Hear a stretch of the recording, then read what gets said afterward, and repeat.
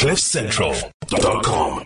Anyway, it is time. Oh, dear. It is time for Collectomania today, and this is one of my favorite things. We get to check out people with their crazy collections, and we're continuing our weekly dose of Collectomania this morning, talking to some compulsive collectors, and it's brought to you by the South African Gold Coin Exchange and the Scoin Shop. Now, today we're joined by Kobus Scholtz, who has collected things from as young as 14. So Kobus got the bug early on in his life.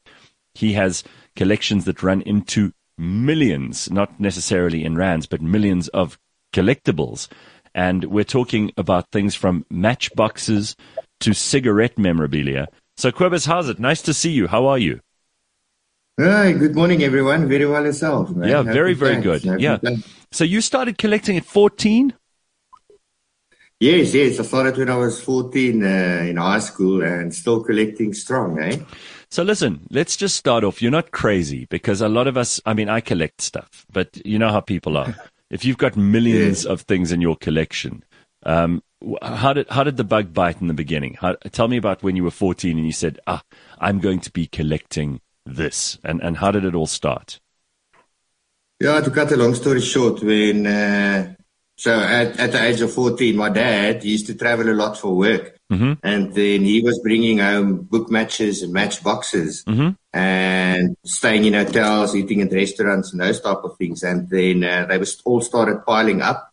And as they were piling up, I decided that, this is a good idea. Let's start collecting all the different ones there is. And then I contacted the Lion Match Company in South Africa. Yeah. And those years, I'm from Bloemfontein. So those years, they still had an office at Bloemfontein. Mm-hmm. And then every Friday afternoon, here by 2 o'clock or so, I was taking the bus all the way from home, going to town, going to their offices, and as all the reps were coming in, I was getting all the sample materials from them. And that's how the hobby started. And then so that's basically how it started. And then later on by the early 2000s.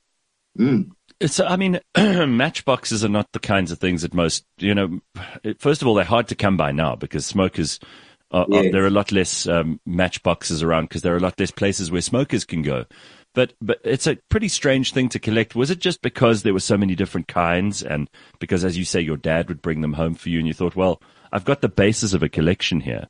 Are you a smoker, by the way? Yes, okay. I am a smoker. Yeah. All right, well, then these things would actually have been practically useful as well, although being a collector, you probably don't like to use the very rare ones that you've collected over the period of time that you've been collecting. Look at that. Oh, my God. Creepers. Wow. That's amazing. So, I mean, from matchboxes, look at that. From matchboxes to other tobacco products, it's not a huge leap, right? I mean, if you're collecting matches, you might as well collect lighters. If you're collecting lighters, you may as well collect interesting cigarettes. So, I mean, for people who are interested in, tobacco and tobacconists and, that kind of thing, you must be one of the most interesting people to talk to. You could probably show them stuff that most of us have never seen. Exactly. And to be honest with you, I am in the tobacco trade as we speak. So I work for a cigarette and tobacco company also. So I also grew up in the trade. So I think that triggered a lot where it all started.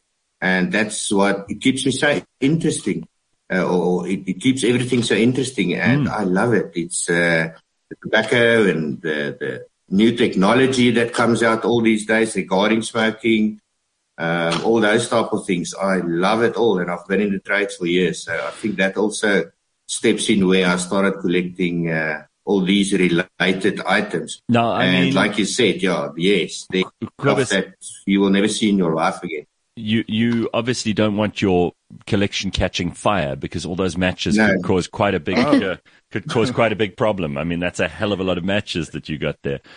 Tell me, there is actually a matchbox collectors club in South Africa, isn't there? There used to be one. There used to be one that closed down in 1986. And then someone contacted me about a year ago and also asked me regarding that. And I said, as far as I know, there's not one in South Africa at present. So maybe we would start up one day. And also, that being said, is these days what we do is we me, for example, I exchange with people from all over the world. Mm-hmm. So that's the only thing we can do now is exchanging with people from all over the world, because there's no one actively collecting in South Africa at this stage, and especially not at this magnitude. So, Cobus, what's the most interesting thing you've got? Because you must have a few that are your favorites, right? You must have some stuff there that's pretty rare. You must have some that you're really proud of, that you treat a little better than the others. So show off a little bit. Tell us what you got. I must say, if I look at my Matchbox collection, which is actually priority number one, and the rest of the stuff that I collect only comes with as I get time as well. I have 3 Matchboxes that was made in Sweden, and they are all dated in 1887. Wow! So that's pretty special to me. Yeah, 1887. Then also I have some South African stuff that's also between 1890 and 1904, 1910, those years. So, things like that. And then also there were some special prints done when it came to 9/11 in the US. Wow. Which I got from friends of mine in USA. Special things like that. So there's actually a lot. It's difficult to name, but those 2 top things is very, very special to me. And then you get privatized Matchboxes as well, where a company will print your name on, for example, or the Gareth Cliff Show, for example. Those things, because they only make like 1,000, or they only make like 100 in the world. So things like that is very, very special to me. When you collect, do you often get these things for free from people who know that you're into this, or do you have to buy them? And how do you buy them? Do you go online? Are there auctions online? Are there sites like eBay? How do you find stuff? So, because I was also on this media platform about 5 to 7 years ago as well, and then all my friends, all my family knows I collect. So it's actually very funny. I will get a phone call from someone that say, "Listen, Cobus, do you remember me?" I will say, "Yes, I remember you." Excuse me. And then the person will say, "Yes, for example, a family member passed away, or my grandfather passed on, and he's got X, Y, and Z, and please, don't you want to come and take a look at some rare things that we found here? You may have it." So a lot of instances, people contact me. I go and see them, or they come and see me. I normally go and see them, and then I said, "Yes, I would be interested in X, Y, Z." And they just give it to me as well. So they donate, if I can put it that way. Yeah, but that's amazing. Money. Have you ever found really, really expensive, valuable stuff and said to them, "Hey, listen, I don't feel right about taking this," or you've just kept quiet and gone, "Yeah, that's nice, but No, absolutely. No, absolutely. So it happened. I think I'm thinking back now. It was about 10, 15 years ago. There was someone that came to me and said, "Listen, my grandfather passed away. Come and go through all the things." There's stuff there. I found a 1942 fridge. Wow. That fridge is actually still in my house, and my food is still in there, so it still works. That's unbelievable. So I offered the money for that. They wanted to give it for free for me. You know what I'm saying? So I said, no, I can't accept a good like this for free, or whatever the case might be. So I bought that from people, but very, very rare old stuff. Now, I think maybe some coins. I've got some old coins that dates back to the late 1800s. Yeah. That's basically that. But now I will never take something. Because it's such a peculiar collection. It really is something that probably they're only, there are maybe 100 or 200 of the people who collect the things that you collect in the world at the level that you're collecting. Because, a lot of us say we're collectors, but we've got tiny little collections of things, and they're not particularly valuable. The amazing collection that you've amassed must be worth quite a lot of money. Is there someone that is going to take this over when you lose interest? Because otherwise your house is just going to be like one of those hoarders' houses, where someone comes in and they're like, "Oh no, throw out all this old shit." And you've collected it over a period of years and you're in love with it. And then someone's going to come along and just throw the whole thing away. I want to tell you this one. I need to tell the nation about this one. So my sister makes a comment, okay? My sister says to me, "Cobus, the day when you are not there, what we are going to do, we are going to find a company called Rent a Tent. We're going to cover the whole premises, and we're just going to auction everything because no one wants to go through this, and no one wants to sort everything out. Yeah, you see. So that's a common theme, mate. But on a more serious note, now I do have a son. Okay. He's young at this stage, so I'm getting him into things as well. Okay. As teaching him and showing him the ropes and trying to get him into things.